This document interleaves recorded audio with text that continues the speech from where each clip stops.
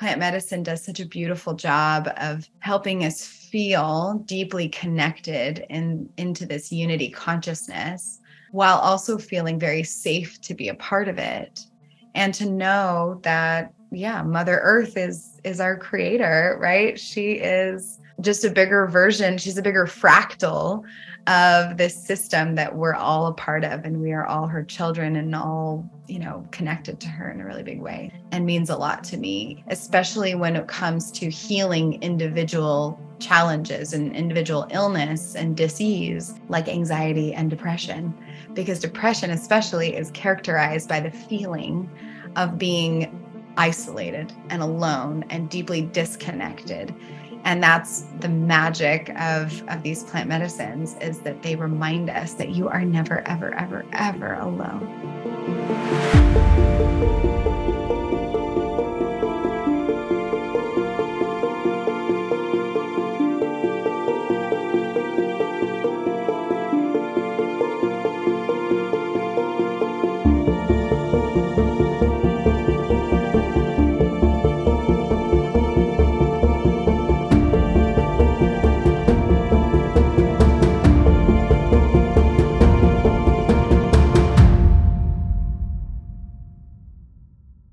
Hi, everyone. Welcome to another episode of the Psychedelic Conversations podcast. I have with me a very special guest, Susanna Rose Stokes, and she is the co-founder of House of Embodied Metamorphosis. It's an organization, a legally registered church offering plant medicine, healing retreats, and transformative coaching programs. And Susanna is a former Marine Corps officer who experienced a spiritual awakening that led her to become an embodied conscious guide. Now she assists others in aligning their spiritual and human selves through sacred plant medicine ceremonies and her own unique energy practices. Welcome, Susanna. So special to have you. It is so wonderful to be here. And thank you for, just providing this space. How special. Thank you for creating the time to speak with us.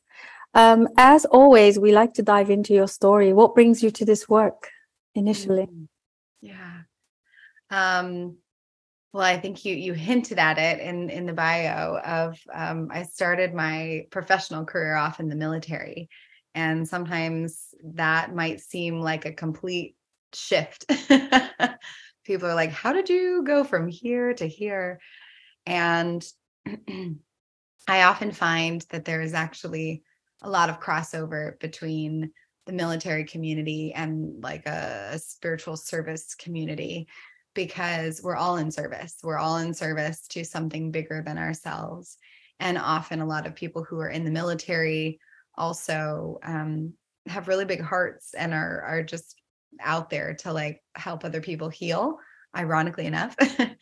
And as I was in Afghanistan a couple times and experienced war, I realized that it doesn't work the way that we think it does. And I also experienced a deep process of sort of breaking down all of the systems that I once knew. So going into almost like a nihilist moment in my life of like, nothing matters. Everything is, how can we do this to each other if anything really matters and if there really is a God? And that led me, and after the military and the trauma that I was working through, both from war and also from being the support for a lot of survivors of sexual assault, I went through a big healing process, and that process was facilitated by plant medicine.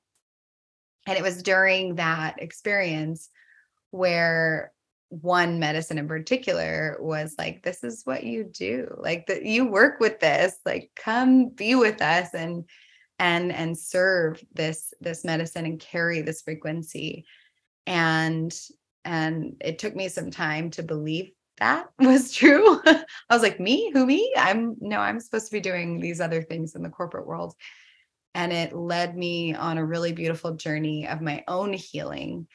And then I realized that I really couldn't hide from that anymore, like that this actually was my purpose. And I kind of had to release a lot of what I knew about myself and start over again.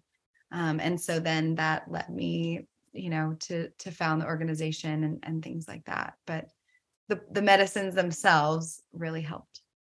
Yeah. That's wonderful. Thank you for sharing. I have a really great connection with a soul brother, and he was also in the military. But he had his spiritual awakening, not through the plants or anything like that, or it wasn't. Interestingly, it was induced through a bomb dropping very close proximity that it shook the ground in such a way that he was literally, with that kind of the wave of vibration, that triggered his awakening. From that split second of like a few seconds of that bomb, really spreading that wave of, that frequency, the shock to his system, to his nervous system. Mm-hmm. He got up and walked very differently, and from that moment on. So it's interesting that a lot of the military veterans and people who experienced that, I have been investigating a lot of this, and to me it's no brainer. It's just so natural and it's organic that they go through this kind of transformation in that service. Yeah, so it always fascinates me when I speak to someone who had that experience, and I always think of him and his experience. I just cannot comprehend what that might have done to his system in that moment. Like you said, nothing mattered anymore after that. He wanted to just walk away from everything. Mm-hmm. Yeah, very, very powerful, actually. Think about it. Very powerful. And I really I resonate with this and have seen not something quite like that, but there are so many military veterans who come very close to death. Right. And I do believe that the near-death experience and coupled with, and especially in his circumstance, I work a lot with energy and vibration, and coupled with that frequency of vibration moving through his body can really create like a Kundalini awakening. It can just like, move all of that energy that's been stored at the base of his spine and then awaken it. And, which can be done through, breath work and other things as well. But coupled with a near-death experience, being that close to not being here can really jar a person. And if done properly, and then if held properly after, it can totally shift a person's way of being into a really positive way. But what we've seen more often is that it's not held properly, and there aren't the resources for people to really move through the feelings of that. And they don't have access to plant medicine, which can help with the integration. And so they fall into like suicide or self-harm. And so it's a really interesting process of like, which way are you going to go? Are you going to awaken, or is it going to come to a place of real struggle? Yeah. Wow, what a powerful thing. Yeah, it is. And he's lucky for him because he calls the initiation remembering. So for him, that was a remembering process, meaning remembering the truth of essence of the human and all of that. And then he went on living a life of purpose he calls it he then activated his own medicine pouch, because we're all born with a medicine pouch. We all have these gifts in our medicine pouch, and that those kind of events kind of initiate us into the purpose. So that was really wonderful. But like you said, there's a quote that I really love. It says, I think this was from, I can't remember who it was said from, something along these lines. When the initiation integrated successfully is the initial, the awakening and powerful. But then when it was unsuccessfully incomplete, then it can lead to annihilation, something along those lines.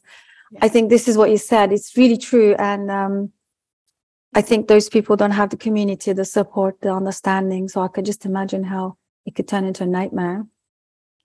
Absolutely. Yes. Yeah. Yeah, there's so many things about that ring true. And there's a book that I would recommend that I love. It's called Initiation. And it's by a woman named Elizabeth Haish. And I really, really love her work. And she's deeply wise teacher.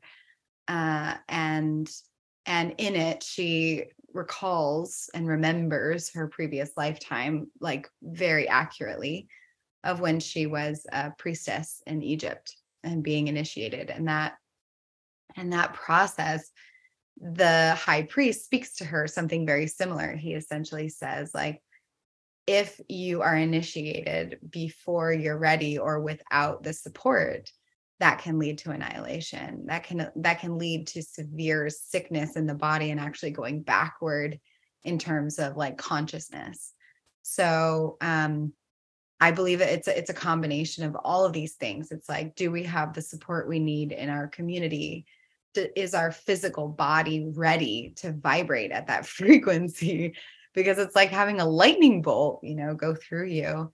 And in my own process of awakening, I was quite literally meditating on top of a mountain one day and in California. And I had been working with LSD, and it was shortly after I'd worked with 5-MeO-DMT, which is the toad medicine, Bufo. And I was wide open to the universe in that moment, not even thinking about it because it was more of a recreational day.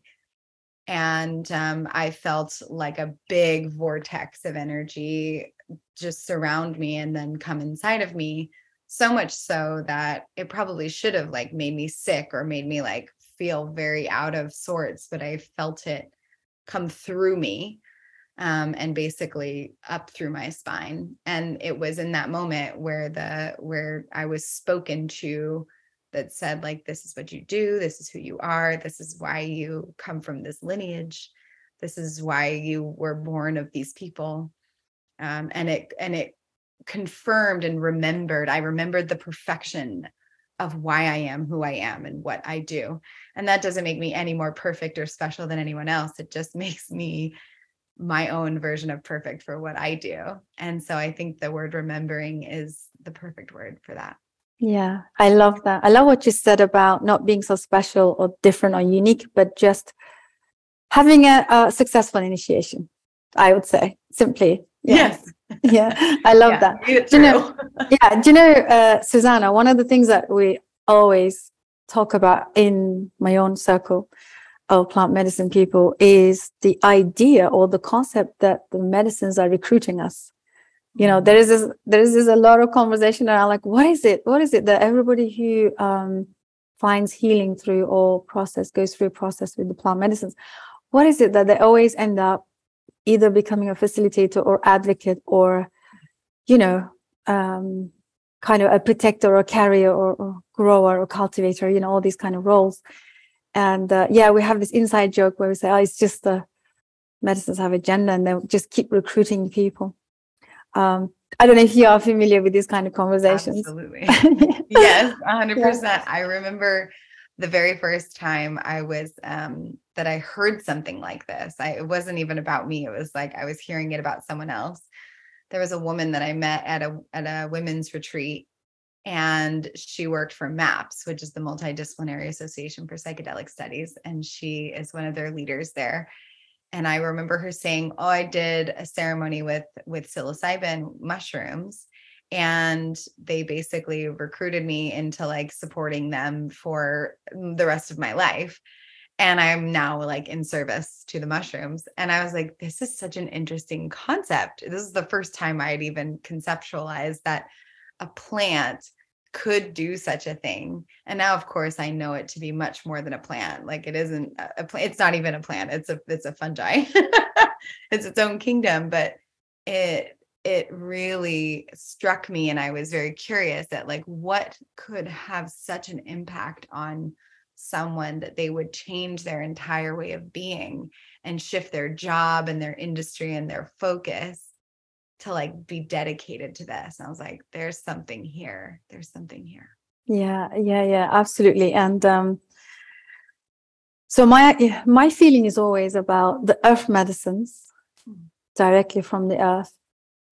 they seem to have that kind of agenda of, and the agenda is not in a negative connotation. It's just that the agenda is to kind of serve the collective, like be a good human. Be a good human for yourself, for the people around you, for the planet.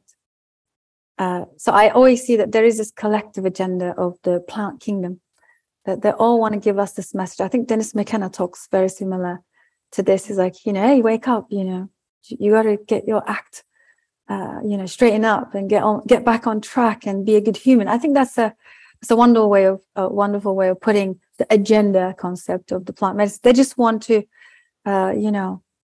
thrive this planet Earth. All of us come together and clean our acts and all of this stuff. But yeah, it's a beautiful concept in a way. It's not harmful or a negative connotation. It's just that asking us to be humans in service. I think there is nothing more valuable than that, having this life of devotion and commitment to just facilitating well-being and holistic well-being, especially. I think that's a really highly valued proposition. So that's a good thing in my opinion, right? Absolutely. And I think so I did all my master's research on psilocybin and altered states of consciousness as a means of social change. So I've been looking at it from a collective perspective, because that's sort of also the layer that I see. I really like to play in the collective realm. And for me, that's why plant medicines have been so influential, is because of exactly what you just said. And one of the big themes that arose during this research from all of the many studies, the research studies that I read through and pored over, was interconnectedness, this concept that we are all one, that the unity of all things, of all energies, that there is no separation, that separation is an illusion, right? And I think that connection is what they have been really offering. And there is an element as well of like sovereignty, of like, you are also a sovereign being. Like, you don't have to be always influenced by this collective, but you're always a part of it. And I think that plant medicine does such a beautiful job of helping us feel deeply connected into this unity consciousness, while also feeling very safe to be a part of it, and to know that, Mother Earth is our creator, right? She is just a bigger version. She's a bigger fractal of this system that we're all a part of, and we are all her children and all, connected to her in a really big way. So that theme came through so strongly that it's like a huge part of that research, and means a lot to me, especially when it comes to healing individual challenges and individual illness and disease, like anxiety and depression, because depression especially is characterized by the feeling of being isolated and alone and deeply disconnected. And that's the magic of these plant medicines, is that they remind us that you are never, ever, ever, ever alone. Not even a little bit. Yeah. Yeah. That's so wonderful. Yeah. They definitely have this otherworldly authority on people in the way they heal, in the way they help us understand, in a sort of on a feeling in our bones type of way, there's definitely a powerful way of showing and making us feel some of these disconnected parts. Mm-hmm. That's so wonderful. Susanna, so how did House of Embodied Metamorphosis was born? It's a church. So I know this is to do with the US. Obviously, we don't have this in Europe. I do have a lot of friends in the US, especially one of them. He's our regular guest on the podcast. He used to help people become churches, independent churches, and have their own sacraments. So if you want to maybe talk to us about your organization. Yeah, absolutely. And And I love that. I love that you have someone who's been helping do that. There are only a few like lawyers and legal teams out there that are doing this work. So it's really special that we have this ability. What we are called is an entheogenic church. And entheogen, for some who may not know, is like another term for psychedelic. It means the God within. It's my favorite one. My research is actually called entheogenerated, and maybe one day will be a book. Who knows? But it's a really beautiful term because it is talking about us accessing the God within, and that's why we decided to make it a church, because although there aren't immediate ways right now to become a legalized therapeutic facility for that, you can always go out of the country. We could operate in Jamaica, we could operate in Portugal or Costa Rica or other places and not have the scrutiny that we have in the United States, and operate it more medically, or even a little more just a little less like focus on the spiritual. But what we found was the spiritual piece is so significant and so important to the holding and the carrying of these medicines that it really needed to be a church, that it lent itself to that. So as I was going through this process of redefining and who I was and beginning to define the next version, a dear friend of mine who was also activated into the same lineage that I work in, which I'll speak about after, she was going to be hosting a retreat, and it ended up being right after COVID started. So it didn't happen. And by the time retreats were returning, we were both further along in our work with medicine. And we both got together, and it just felt so, I'll tell you the one thing, Susan, like this whole process has been one of the most easeful processes I've experienced. Although there's definitely been effort, there's a lot of work, but the momentum behind us, the alignment feels so right that it's like surfing a wave. So I couldn't even tell you why all the things came together the way that they did. But it was like a domino effect. Once one thing happened, the next thing happened, the next thing happened, the next thing happened. So she and I got together, we ran a retreat. It was a wild success. We had like 11 people that came and sat in ceremony, and we were like, okay, this is the thing. We had brought on another member of the team by that point, and she's a professional chef. So then we did another one, and then we did another one. And then we were like, okay, this is a real thing. This is a venture. And we'd sort of proved the concept, as they might say in the business world. And that's when we got the guidance that it really needed to be a professional business thing. And I'm the daughter of lawyers. So I'm like, oh, we need to make this a legal thing. And luckily, the Santo Daime Church years ago created a precedent with the Supreme Court in the United States that basically said, under the Freedom of Religion Act, we can serve sacraments. We can serve anything that we deem as a sacrament with the proper documentation and the proper processing. So we were gifted with the connection of a lawyer who does this work, and we began that process. And that's taken us probably about a year's worth of work to like really get it all aligned and put together our statement of beliefs and all of that. But it has been well worth it. And now we are hosting retreats also in Costa Rica, across the United States. And we also do coaching and things, and integration, a lot of integration work. So that's the brief story of how House of Embodied Metamorphosis came to be. And what's funny about the name Metamorphosis is our business. We have a business side as well. That's like more of an LLC. And when we were talking about what we wanted to name it, we both were talking, we were like, well, change, transformation. And I feel like we said it at the same time. We were like, what about metamorphosis? And it seems so trite. Like, obviously there are going to be tons of organizations called this. And we found that there really weren't. So it was like it was waiting for us. Yeah. Yeah. Thank you so much for sharing. I think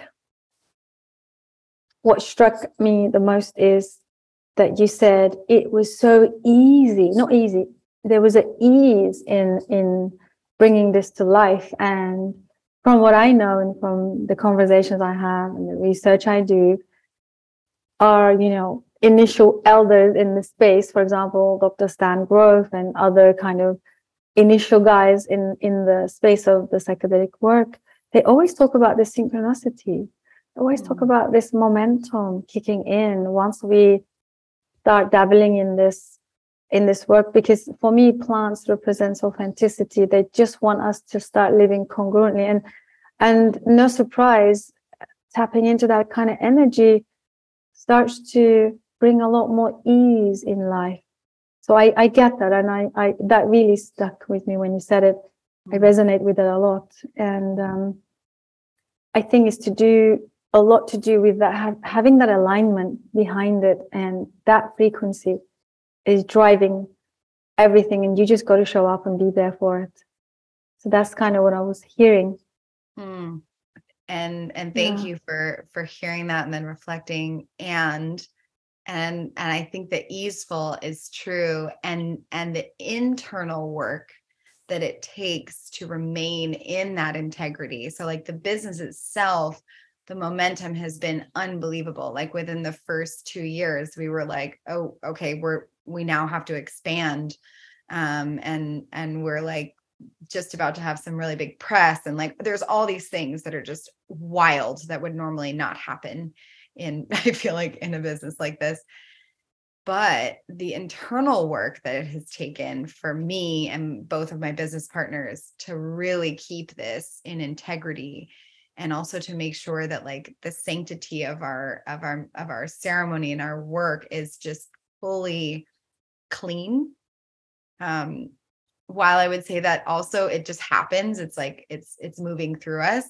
It's not always easy. It's like it's a process. Yeah.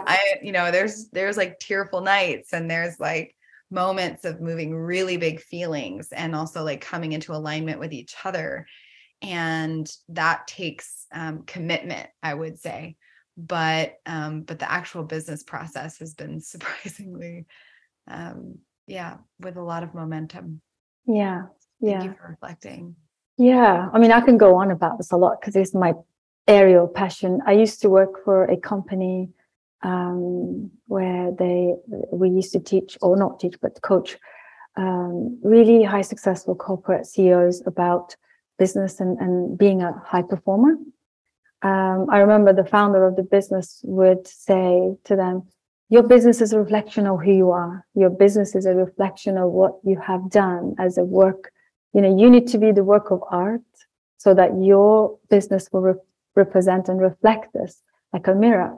And there's a lot of people coming with a lot of challenges and difficulties in their lives and their work. And, also managers of corporate world, leading 50 people, 100 people, stressed out, overwhelmed. And he would always say, look, this is about you. It's never about your next manager or something else. And it kind of reminds me of that, what you said. And the two things that was the key thing was the accountability and the community.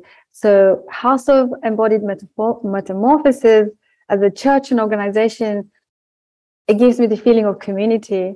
And then there is this accountability. I think this was the missing piece for a lot of us in the Western world in terms of any kind of business. That's why the ease, once we coin these concepts out and understand and have that awareness, I think it reflects directly to what we create.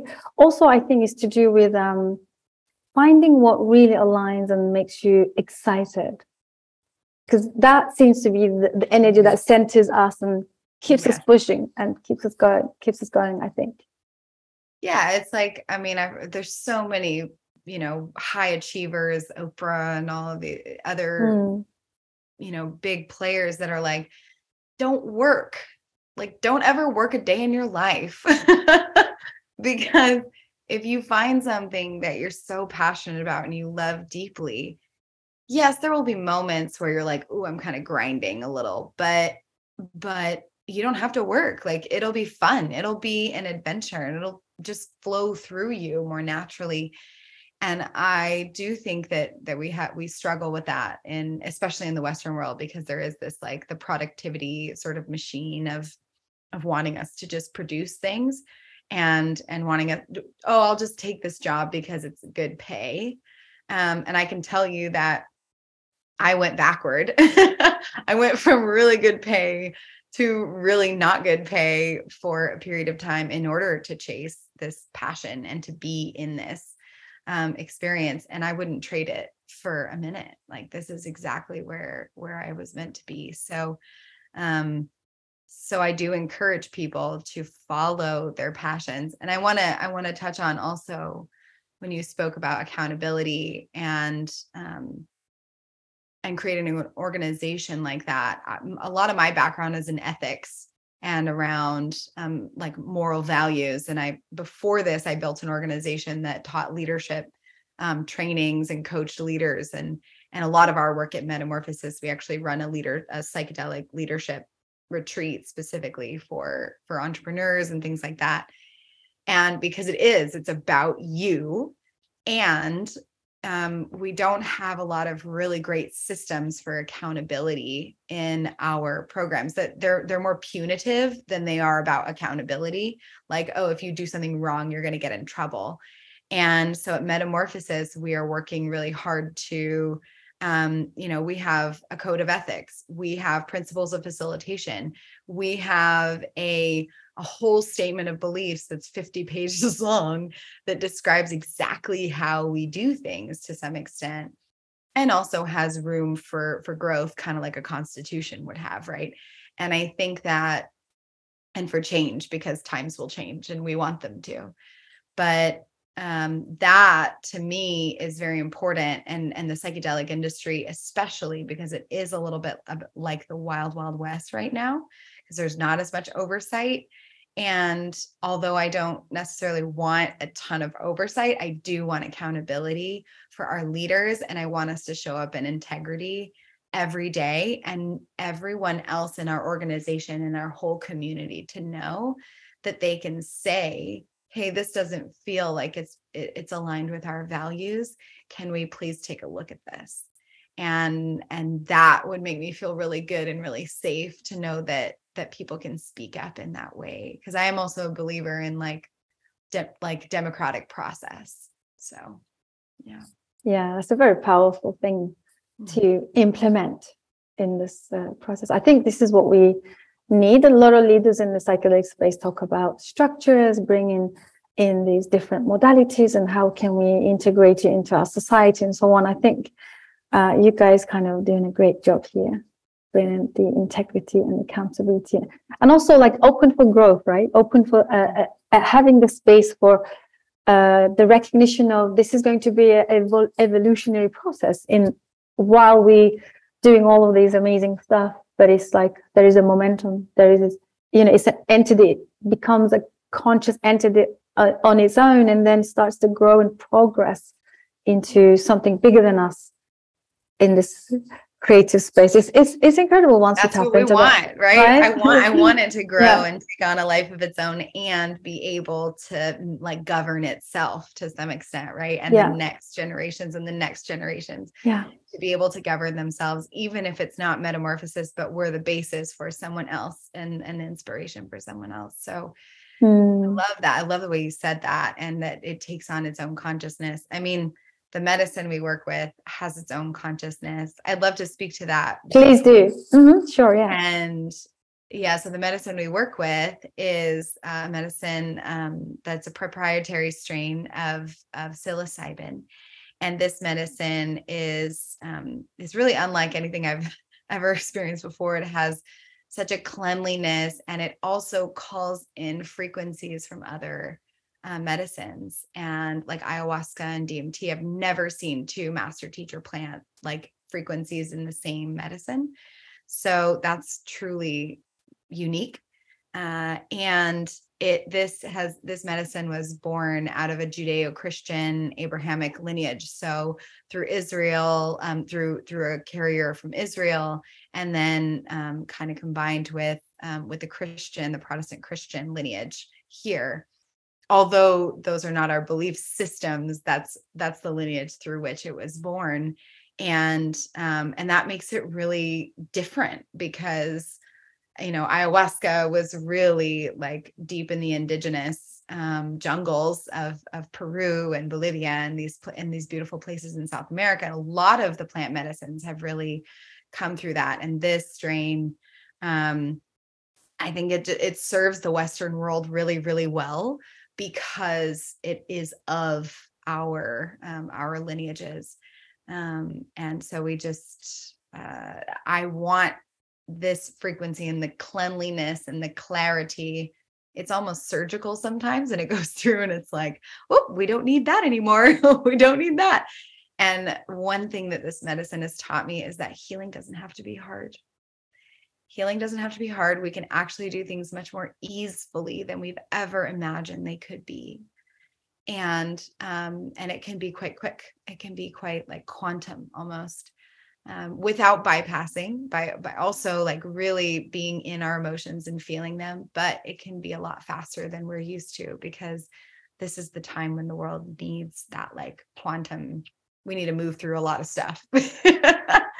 So I hope that the consciousness of this medicine and what we're doing lives on in some way and continues to evolve as we are as humans. Yeah. So what's the name of the medicine? It's called 42. Wow, never heard of it. I I know the current one that I have been following is Silomethoxin. Mm-hmm. That's kind of new. Yeah. And they say it's also clean and it's also very more like feeling rather than the visions and so on. But that one, I believe, is actually injected with DMT. So there is actually like a merging, synthesis of psilocybin and DMT. This one has been energetically shifted. And then the way that we cultivate it, it grows in coconut shavings. It never touches dirt. It's played a selection of music 24/7. And then it's hand carried wherever it's delivered, things like that. So there is an energetic frequency that's actually much more angelic than anything I've ever experienced with psilocybin that makes this medicine truly clean. But I would imagine that there's probably, I haven't tried this the synthesis of the psilocybin and DMT. And I imagine there's probably some similarities in their process because because they have similar frequencies. Yeah, I think so, because I also listen to they clip on these little devices to hear them. There's a audio that they produce. I think it's very angelic. It was very much like it was given a feeling of like one of those, very high frequency music or something like that. So that's why I thought it might have been the Silomethoxin, but obviously not. So it's called 42. 42, which, if you've ever read The Hitchhiker's Guide to the Galaxy, it's the answer to the universe and all things. It's also 42 is in the Jewish Mysteries School. It is the name of God. There's a name of 42 letters that has not yet been spoken on this earth. So the frequency has not yet fully come into writing, but there are 42 letters for the name of God. And that is really where that word came from. And I recently learned from a software developer that 42 is it's like a patch in binary code. So if they're building something and something goes wrong, you can use 42 in lines of code where there's like a gap or there's a mistake. And it's like a Band-Aid for anything, for any issue. And I thought that was so, and I want like someone else to verify this for me. I want to see it in action.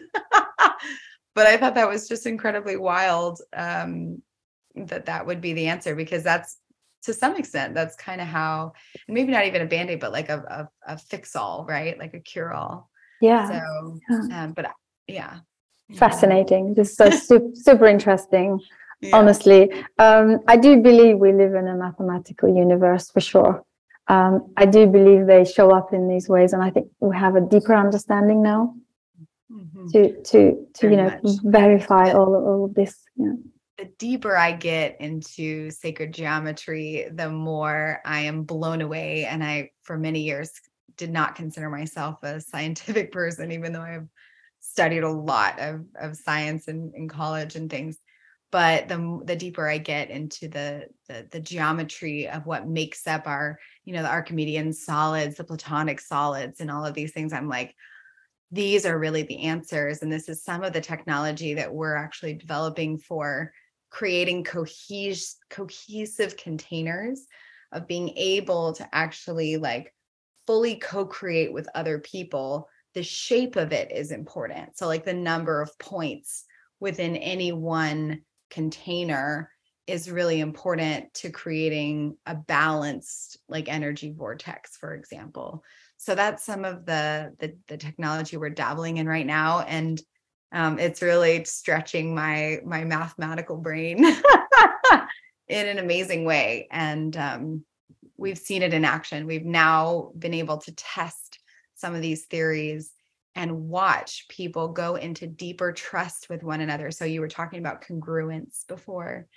And what I see is we're bringing people into congruence with each other and with the collective, so that we're all in a state of higher flow with one another, and synchronization and cohesion. And that process, I actually believe that the key for that is geometric shapes. That is so fascinating. I love this. I could speak to you about all of this for several hours, honestly. Yeah. So not in my early time of researching plant medicines, I came across a ritual.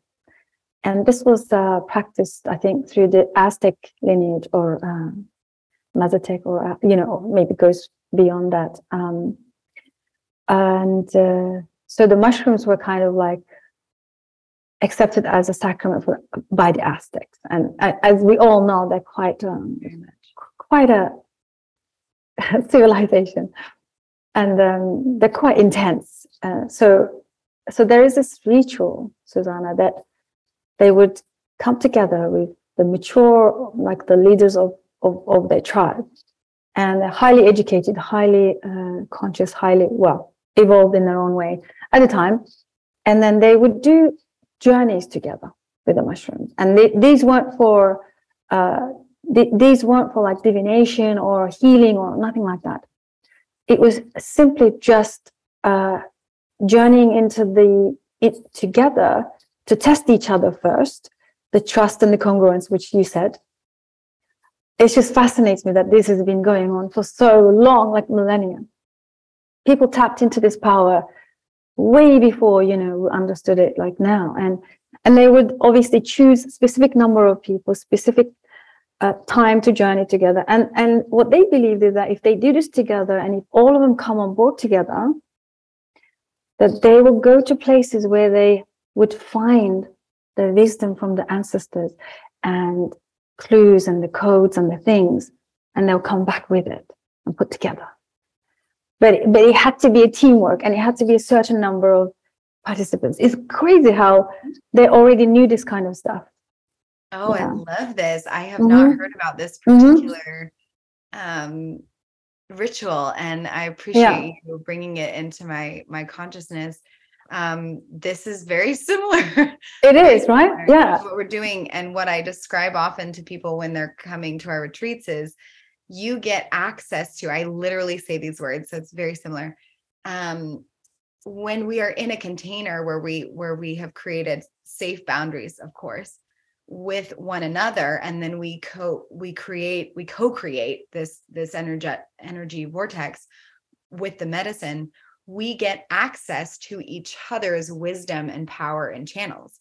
So if someone in the circle or in the community has something, they're more intuitive or they're clairvoyant, and then someone else has the gift of healing with their hands, you may be able to access their power because you have been a part of this cohesive vortex.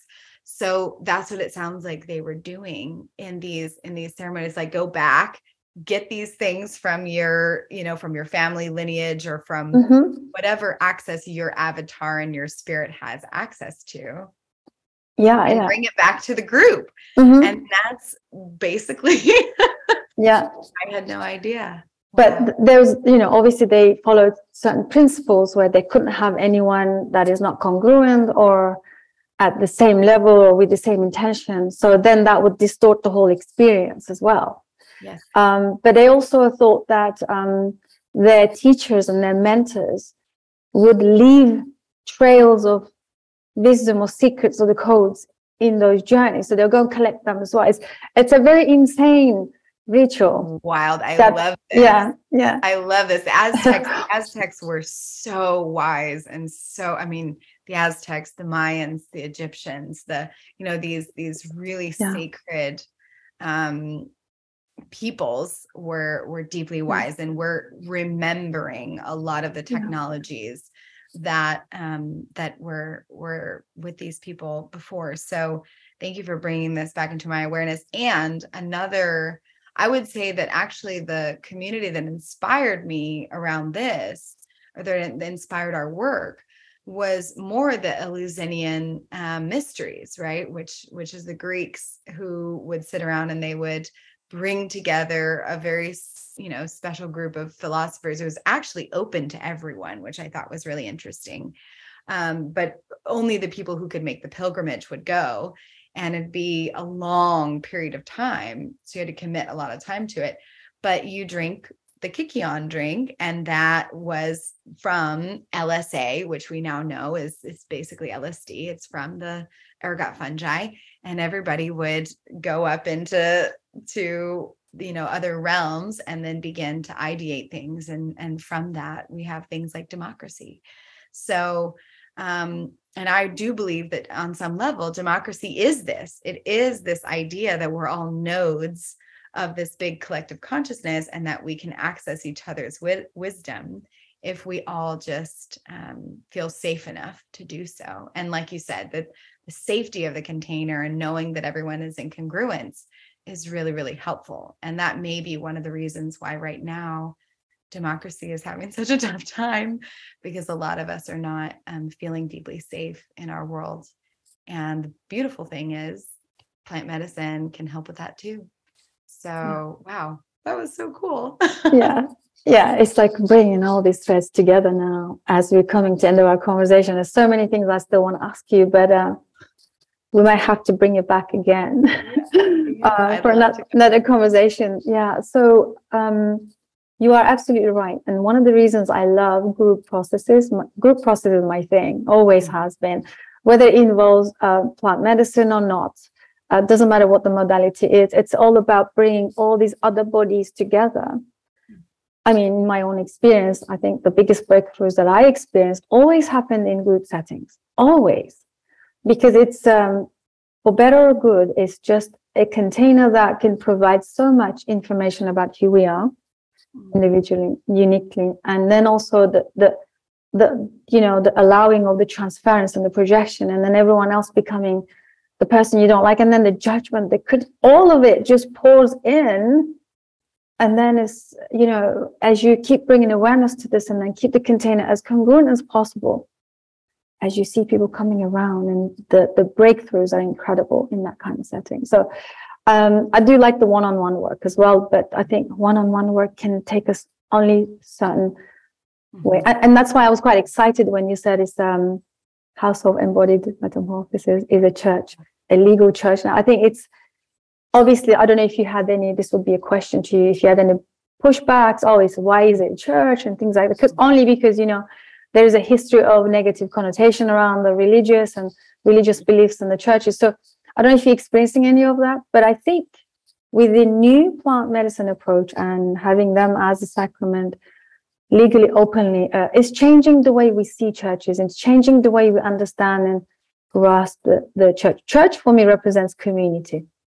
Just good people wanting to be together, coming together. Because look, I don't really buy into the gurus and who labels themselves as I'm the healer, come to me and stuff like that. But it's always a red flag for me. But I just love the community aspect, right? The community aspect is, I always say people need two things: a congruent group, community, and accountability. These two things can take people so far. That's why for me, church doesn't make me feel cringy, or I actually respect it a lot, because I see it as a new way of bringing people together now. So I really appreciate what you're doing in there. Do you have any pushbacks because it's a legal church? Do you have people criticizing it? Great question. I feel like anything that people bring to me about that is something that I and my business partner both said to ourselves when we were starting the process. We probably had the most pushback of anything that anyone could bring, because both of us have left very strong religious backgrounds. And she grew up Mormon, and I grew up, my grandfather was a bishop in the Methodist Church, and was his parents were missionaries, like spiritual leaders way back. And both of us have been very harmed by the modern religious system. And when I went through that period of time where I was more of like a nihilist, like, does God exist, right? Like, how could you let this happen? I went through a really big shift around what's okay around, like, what is religion, and is it okay to have it? Is it okay to have this belief system? And then when we began the process of figuring out how to become legalized, and church came up, we all were like, all of us were like, oh, I don't know. I don't know. And I love your description, because that's what we've landed on. First of all, religion is just a shared set of beliefs. That's it. And having a church is a community. And if we take all of the really beautiful things from a church system, from the religious system, and we don't throw the baby out with the bathwater, right? There are some really magnificent things that a faith-based system can serve us in. And that does require all of us to heal some of our traumas around church and around religion. And I know that, and I'm deeply aware of that. We have not yet encountered too much, but I imagine that as we grow, we will. And I trust, like, I understand those concerns. Even my partner, he's very triggered by the concept of religion. So we've had a lot of really good conversations around that. So I welcome it, and I want that to happen. And I also would love for our governments to allow for different and new ways to form organizations like this, whether it be a church or not, so that there are different options out there. However, what felt right to us is this is a spiritual organization. We're a faith-based organization, but we're not your father's evangelical Protestant Christian church. We're not that at all. Yeah. So that feels good. Mm-hmm. Yeah, this is great. I love these conversations, because just like bringing the rituals in, right? Like just like the conversation we had about the Aztecs and the ritual, I think giving people the option, and also sort of like bringing more authenticity into these community-based gatherings, and because this is also very ritualistic, and it has a lineage. I mean, we're human beings. We need that connection. We need to come together. I mean, look at the indigenous way of living, the tribes, and we're hunter-gatherers. What did they do? Like, one of my favorite conversation I heard from was Peter Levine, the somatic therapist, the founder of the somatic experiencing. He said, look at the tribes, when somebody passes, all of them get together, cry together, like grieving together. We're human beings. We're not meant to be alone and not grieving and suppressing. We're supposed to be grieving. And then they come together, grieve together. They wail and they go crazy. And then after that, they dance together. Now they celebrate, because it's just this human spirit is so vast and so big, and we shouldn't be containing it into little structures and how it's right or wrong way of doing things. It's incredible, like when we just have this fixated structures about how should we show up in the world. and forgetting that we are the hunter-gatherers. We need this. We need community. We need a roof where we can come together and be ourselves. Yes. And grieve and feel and grow and evolve and hold space for each other. I think that's the best congruent way of going forward. Amen. I feel that, but I feel that. Yeah. And one of the things that I also offer to people is like, you know, we do have a world of 8 billion people and so many different options of the ways that you get to choose now, right? You have so many options to choose of what tribe or what community or what methodology. You may want a more clinical experience for something like this because that's what makes you feel safe. Wonderful. Go to that clinical experience and have that. If you are called to the kind of work we do and how we do it, then come to us, right? And be a part of it. And we may challenge some of your views on religion, but I love that now people really are stepping more into their sovereignty and knowing that they have choice, that like you are not forced into any of these things. You have options of how you collectively grieve, of how you collectively celebrate. And that makes me really happy for the next, layer of our society. So thank you for spreading that message. Yeah, well, thank you for doing all the work that you guys are doing. It's incredible. It's a beautiful shared space of coming together. I think this is what was missing in most of, how we kind of disconnected in the past, went kind of individual ways and sort of lost, they say lost our connection, lost our ways. I think more of these conversations needs to be happening all the time now. And I love it. I love having these conversations. They bring up so much of that connection and the resonance and promotes that togetherness. And we're all in this together, Yes, we sure ultimately, right? Doesn't matter what modality or what community, but it's just, coming into alignment together with each other. That's why I love the psychedelic community, because I know we have all our differences and there's always these discussions and disagreements, but ultimately, in essence, I think there's a lot of beauty and a lot of growth and evolution is happening right now. Well, you and I are both optimists in that way. I am incredibly hopeful. Mm-hmm. I don't know if I could live without the hope that I have and the belief and the conviction that our world is improving despite what it might feel like, right? That we're coming out of the dark ages. We are becoming more aware as a society. And the more that we inject and infuse the divine feminine frequency of like, this isn't about hierarchy. This isn't about anyone being better than anyone. This is all about us coming together on like the same layer, recognizing our sameness, our similarities, and healing ourselves and being more open with our healing, because that's how we get more connected and more vulnerable. So I feel that with you, and I keep running into it everywhere. People are like, do you really have hope for the world? I'm like, yes, because everywhere I turn, I meet another person that is committed to this, as committed as I am. So that makes me feel really good about where we're going, what we're doing. Yeah, thank you. Thank you. Susanna, so what's next for you guys? What are the projects you guys are working on?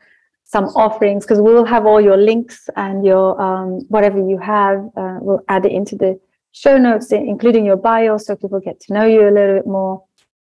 Just as a closing notes, what would you like to say? What are the projects? Maybe last words?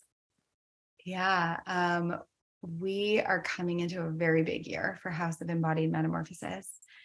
And we have, I will just like a little tiny hint that we have a big article that will be coming out early next year in a publication that will be important for us and important, I think, for psychedelics. So that we've been preparing ourselves for that because of course, with the good also comes the challenging and the critiquing.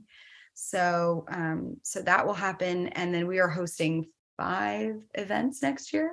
And then we also we have our coaching programs as well, which you can access through the links that you'll post. And we have a sold out event in Costa Rica for leaders called Cracking the Chrysalis. That's in March. And then we have a women's retreat here in Asheville at a really beautiful retreat center in May. Another one, a women's retreat where we'll actually be working with some military spouses down in Costa Rica again. And that one's also open to others, as well, to other women. And then we have a co-ed Cracking the Chrysalis in November. And we are very likely going to be hosting a sort of immersive summit kind of festival experience in California sometime in October. So we have like a big agenda next year. And there are ways to absolutely get involved. And I invite you to just check out, our website. And also we will be raising funds to help support us. But that'll be early next year. So you can just stay tuned. And if you can sign up for our newsletter, then you'll be able to get updates. We're really, really thoughtful about what we send out, how we send it out. We are not going to spam you. And also just, if you want to get in touch with me personally, like I'm on Instagram at Susanna Roses, and I'll add that as well. DM me, I respond. and I'd love to be in touch with whoever has wisdom or is also supporting this work, or even if you just want to share some supportive words or critical words, I'm open to it all. Please bring it, because that's what this process is all about. Yeah, that is wonderful. Thank you so much, Susanna. Yeah, thank you. So lovely to connect and meet you and have this conversation. Really appreciate you. And I'm sure we'll have you back very soon following your journey, especially next year, for some updates and see how it's going. We would love that. It would be amazing. And maybe even with my business partner at some point as well. Oh, yes. Yeah, that would be lovely. Got a story and a half. Yeah, it'd be lovely to meet her as well. Fantastic. All right. Thank you. Thank you, everybody, for tuning in. Hope you guys enjoyed this conversation. And as always, do comment, share your stories. Don't be shy. You can get in touch with Susanna and me, or just comment in below and ask questions. Just share. Just generally just connect with us. And I will see you on the next one. Bye for now.